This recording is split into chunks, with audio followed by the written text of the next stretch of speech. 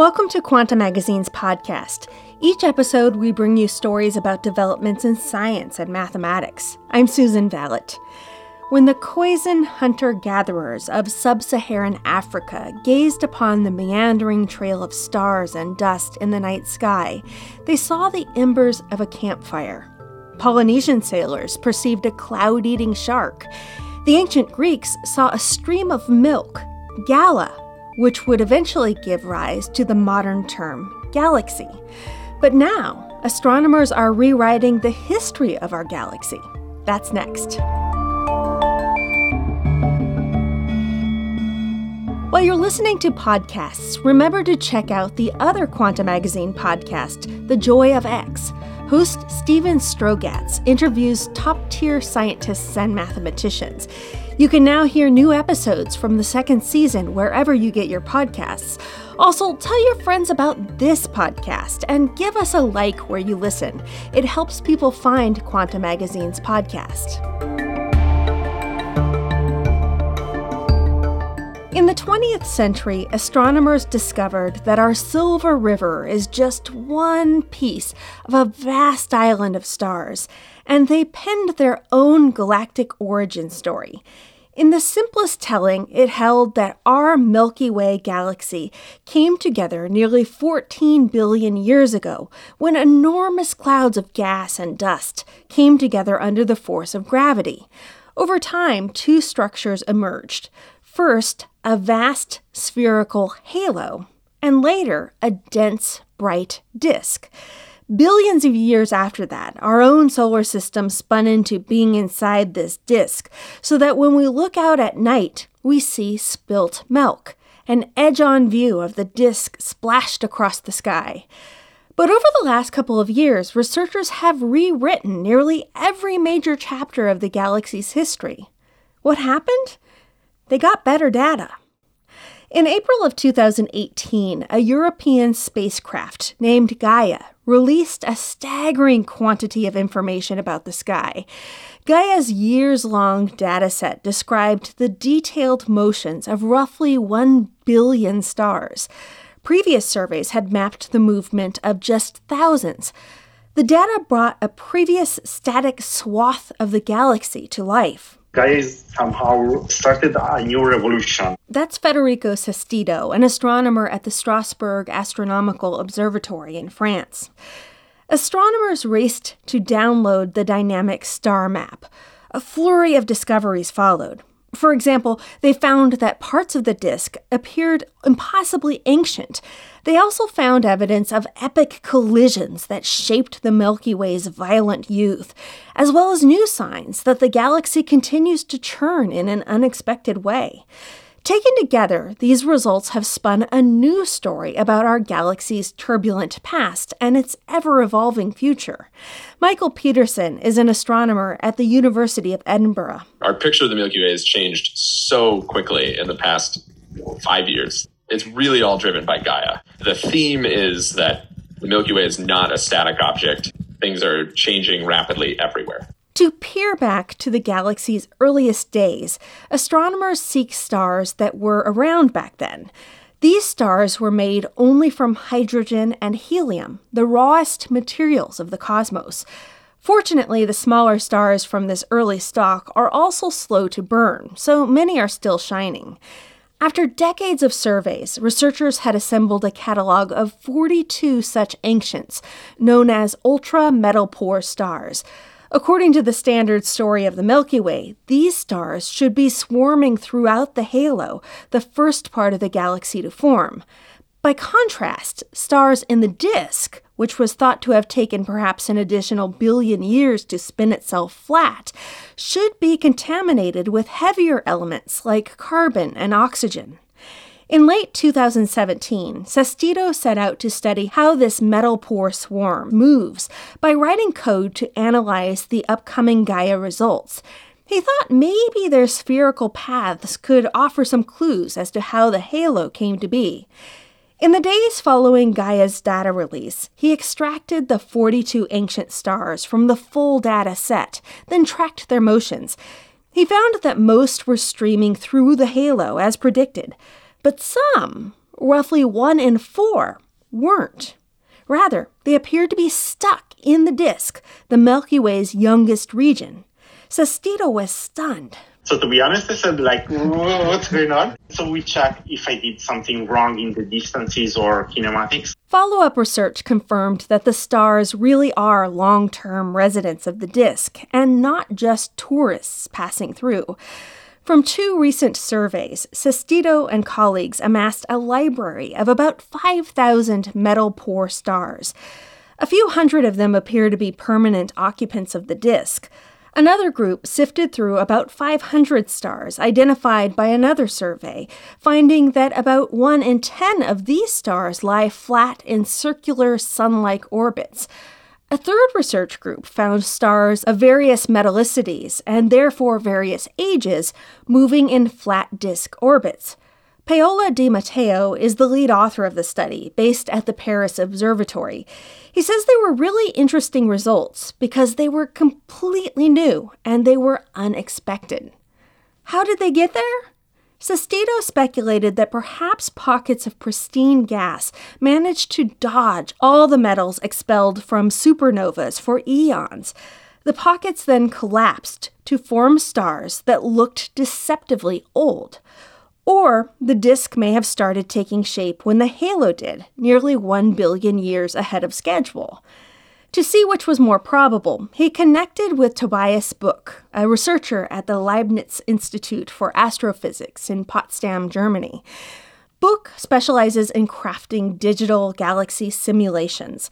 Past efforts had generally produced halos first and disks second, as expected, but these were relatively low-resolution efforts. Buch increased the crispness of his simulations by a factor of 10. At that resolution, each run demanded intensive computational resources. He had access to Germany's Leibniz Supercomputing Center, but a single simulation still required 3 months of computing time. He repeated the exercise 6 times. Of those 6, 5 produced Milky Way doppelgangers. 2 of those featured substantial numbers of metal-poor disk stars. How did those ancient stars get into the disk? Simply put, they were stellar immigrants. Some of them were born in clouds that predated the Milky Way. Then the clouds just happened to deposit some of their stars into orbits that would eventually form part of the galactic disk. Other stars came from small dwarf galaxies that slammed into the Milky Way and aligned with an emerging disk.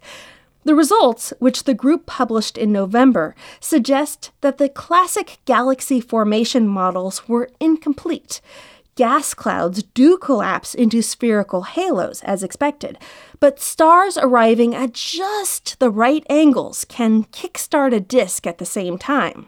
Tobias Buch says theorists were onto something. They weren't really wrong. It's just they were missing part of the picture. The complications don't end there. With Gaia, astronomers have found direct evidence of cataclysmic collisions. Astronomers assumed that the Milky Way had a hectic youth, but Helmer Koppelman, an astronomer now at the Institute for Advanced Study in Princeton, New Jersey, used the Gaia data to help pinpoint specific debris from one of the largest mergers. Koppelman says Gaia's 2018 data release fell on a Wednesday, and the mad rush to download the catalog froze its website. He processed the data on Thursday, and by Friday, he knew he was onto something big. In every direction, he saw a huge number of halo stars ping-ponging back and forth in the center of the Milky Way in the same peculiar way. It was a clue that they had come from a single dwarf galaxy. Koppelman and his colleagues had a brief paper ready by Sunday and followed it up with a more detailed analysis that June. The galactic wreckage was everywhere. Perhaps half of all the stars in the inner 60,000 light-years of the halo came from this lone collision. It may have boosted the young Milky Way's mass by as much as 10%. Here's Koppelman. And so it looks like that most of the stars that we find locally were all formed in a single massive object. This was really at least a game changer for me, because I expected to find kind of signatures of many different smaller objects that have merged with the Milky Way. But it turned out it wasn't many smaller systems, but it was mostly one large system. The group named the incoming galaxy Gaia Enceladus after the Greek goddess Gaia, one of the primordial deities, and her titan son Enceladus. Another team at the University of Cambridge independently discovered the galaxy around the same time, dubbing it the Sausage for its appearance in certain orbital charts. When the Milky Way and Gaia Enceladus collided, perhaps 10 billion years ago, the Milky Way's delicate disk may have suffered widespread damage. Astronomers debate why our galactic disk seems to have two parts, a thin disk and a thicker one where stars bungee up and down while orbiting the galactic center. Research led by DiMatteo now suggests that Gaia Enceladus exploded much of the disk, puffing it up during the collision. Koppelman explains it this way. The first ancient disk formed pretty fast, and then we think that Gaia Enceladus kind of destroyed it in a sense. Hints of additional mergers have been spotted in bundles of stars known as globular clusters. Diederik Kraissen, an astronomer at Heidelberg University in Germany, used galaxy simulations to train a neural network to look at globular clusters. He had it study their ages, makeup, and orbits. From that data, the neural network could reconstruct the collisions that assembled the galaxies. Then he set it loose on data from the real Milky Way. The program reconstructed known events like Gaia Enceladus, as well as an older, more significant merger that the group has dubbed Kraken. In August, Kraissen's group published a merger lineage of the Milky Way and the dwarf galaxies that formed it. We expect that the Milky Way had 15 mergers in total, with a mass of at least 5 million solar masses. But we haven't found the other 10 yet. All of these mergers have led some astronomers to suggest that the halo may be made almost exclusively of immigrant stars. Models from the 1960s and 70s predicted that most Milky Way halo stars should have formed in place, but DiMatteo says as more and more stars have been identified as galactic interlopers, astronomers may not need to assume that many, if any, stars are natives. The Milky Way has enjoyed a relatively quiet history in recent eons, but newcomers continue to stream in. Stargazers in the southern hemisphere can spot with the naked eye a pair of dwarf galaxies called the Large and Small Magellanic Clouds. Astronomers long believed the pair to be our steadfast orbiting companions, like moons of the Milky Way. Then, a series of Hubble Space Telescope observations between 2006 and 2013 found that they were more like incoming meteorites. Nitya Kalivealil, an astronomer at the University of Virginia, clocked the clouds as coming in hot at about 330 kilometers per second. That's nearly twice as fast as had been predicted. A team led by Jorge Peñarrubia, an astronomer at the Royal Observatory in Edinburgh, crunched the numbers a few years later. They concluded that the speedy clouds must be extremely hefty, perhaps 10 times bulkier than previously thought. Peñarrubia says it's been surprise after surprise. Various groups have predicted that the unexpectedly beefy dwarfs might be dragging parts of the Milky Way around, and last year, Peñarrubia teamed up with Michael Peterson to find proof.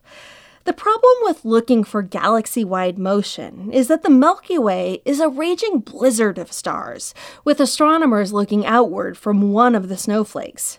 So Peñarrubia and Peterson spent most of lockdown figuring out how to neutralize the motions of the Earth and the Sun, and how to average out the motion of halo stars so that the halo's outer fringe could serve as a stationary backdrop. When they calibrated the data in this way, they found that the Earth, the Sun, and the rest of the disk in which they sit are lurching in one direction. Not toward the Large Magellanic Cloud's current position, but toward its position around 1 billion years ago. Peterson points out the galaxy is a lumbering beast with slow reflexes. Peñarrubia and Peterson recently detailed their findings in Nature Astronomy. The sliding of the disk against the halo undermines a fundamental assumption that the Milky Way is an object in balance. It may spin and slip through space, but most astronomers assumed that after billions of years, the mature disk and the halo had settled into a stable configuration. Peñarrubia and Peterson's analysis proves that assumption wrong. Even after 14 billion years, mergers continue to sculpt the overall shape of the galaxy. Here's Peterson. We're saying, okay, everything that we thought we knew about the future and the history of the Milky Way, we need a new model to describe that because we weren't accounting for this very important effect. Basically, this realization is just the latest change in how we understand the great stream of milk across the sky. Matt Karlstrom helped with this episode. I'm Susan Vallet. For more on this story, read Charlie Wood's full article, The New History of the Milky Way, on our website, quantummagazine.org.